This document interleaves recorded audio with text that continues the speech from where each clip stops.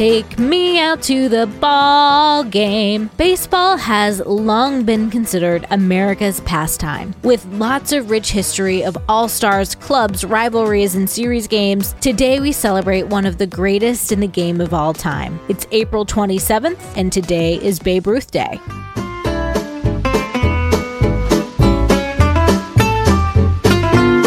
Welcome to Taco Cast Podcast, Every Day's a Holiday. No, really, it is. Did you know that literally every day is a holiday? I don't know about you, but I love having a reason to celebrate every day. Whether it's your favorite foods day or something else totally random, happy holiday to you. The very first Babe Ruth Day was back in 1947, soon after Babe Ruth was diagnosed with throat cancer. More than 58,000 people packed the stands of Yankee Stadium, which was also known as the house that Ruth built, for honoring just how much he did for that team in particular. George Herman, Babe Ruth, died on August 16, 1948, not long after this tribute. His body made it to the stadium one last time, where his body was kept for 2 days for fans to pay their respects. Born in 1895 in Baltimore, Maryland, his father job hopped quite a bit before becoming a clerk at the local grocer and saloon. After a violent incident, Ruth was taken from his parents' care and placed in a Catholic orphanage, where he was introduced to baseball by brother Matthias. Owner of the Orioles, Jack Dunn, noticed Ruth's prowess and became known as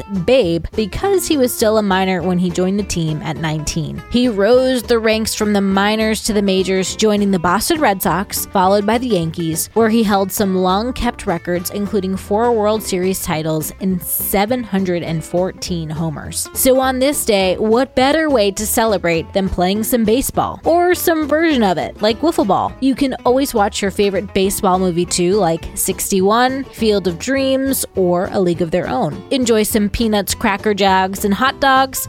Oh, and finish it off with a Baby Ruth bar. Happy holiday, everyone, and I'll see you tomorrow.